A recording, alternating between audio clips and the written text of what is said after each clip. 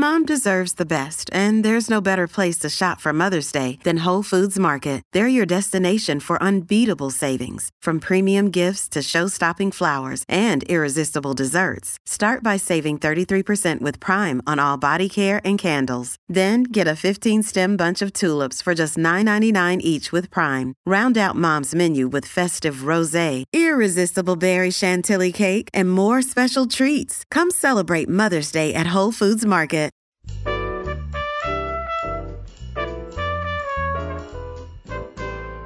I'm Jo Reed, and this is Behind the Mic with AudioFile Magazine. Michelle Cobb has been co-piloting this with me for the entire week, and we're bringing it in for a landing, Michelle. Where are we going?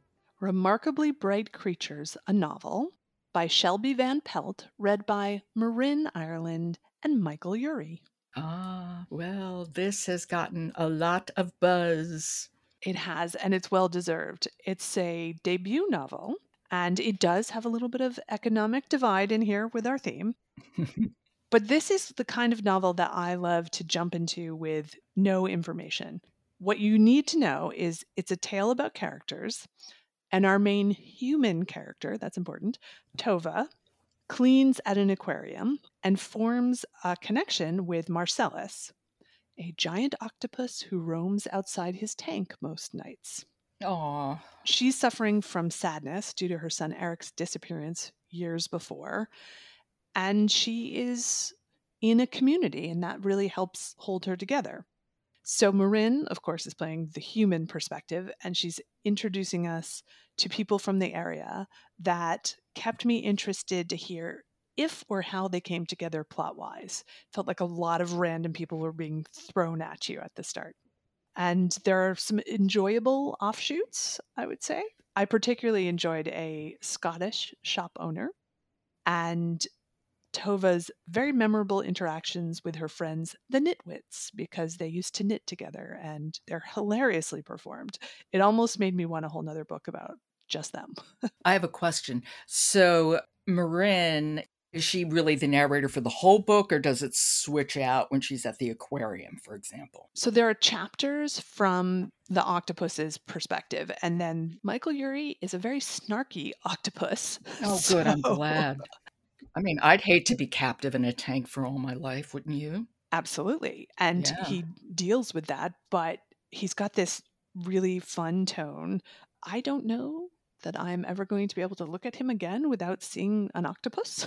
Okay, so what are we going to hear now for our excerpt? Are we hearing our octopus, or are we hearing Tova, or are we hearing both? So Tova is with her friend, the Knitwits, and she has had a recent encounter with Marcellus, and there are some repercussions from that.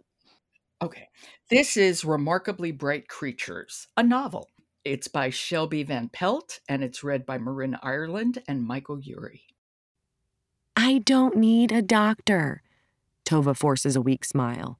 It was a minor incident at work. At work? An incident? What happened? Tova draws in a breath. She can still feel the tentacle wrapped around her wrist. The spots had faded overnight, but they remained dark enough to see plainly. She tugs her sleeve down again. Should she tell them? A mishap with some of the cleaning equipment, she finally says. Around the table, 3 pairs of eyes narrow at her. Marianne wipes an imaginary spot from the tabletop with one of her tea towels. That job of yours, Tova. Last time I was down at the aquarium, I nearly lost my lunch from the smell. How do you manage? Tova takes a chocolate chip cookie from the platter Marianne set out earlier. Marianne warms the cookies in the oven before the ladies arrive. One can't have tea, she always comments, without something homemade to nibble on. The cookies came from a package Marianne bought at Shopway. All of the Knitwits know this. They sound like friends who it would just be so good to have. Yes. And I agree with cookies and tea. Absolutely. It doesn't Marin do a great job of, sliding between them and giving you a very fleshed out picture of characters that you've only heard a few words from. It was interesting because when she started, she's starting as the narrator. And she's starting with her voice. And I was thinking, wait, isn't Tova supposed to be 70? Aren't these people supposed to be older? And then she goes into Tova's voice and she just ages it so beautifully. Yes, it's those skills. I mean, we have really been lucky this week that we've been talking about so many beautifully skilled narrators. And it's those little tiny things that you really find that they can do in a way that makes them just stand out and makes some of these books so amazing to listen to. Okay, you had a good week. Bravo. I like this week. Thanks so much, Michelle. Support for Behind the Mic comes from Oasis Audio, which publishes titles for all ages. Find out where at oasisaudio.com. Behind the Mic is produced by Jessica Lockhart. Robin Whitten, Michelle Cobb, Emily Connolly, Sandy Henschel, and Alan Minskoff are contributors. Jennifer Dell is our editor, and the music is William Ross Chernoff's Nomads 4-Way. And I'm your host, Jo Reed. Good listening.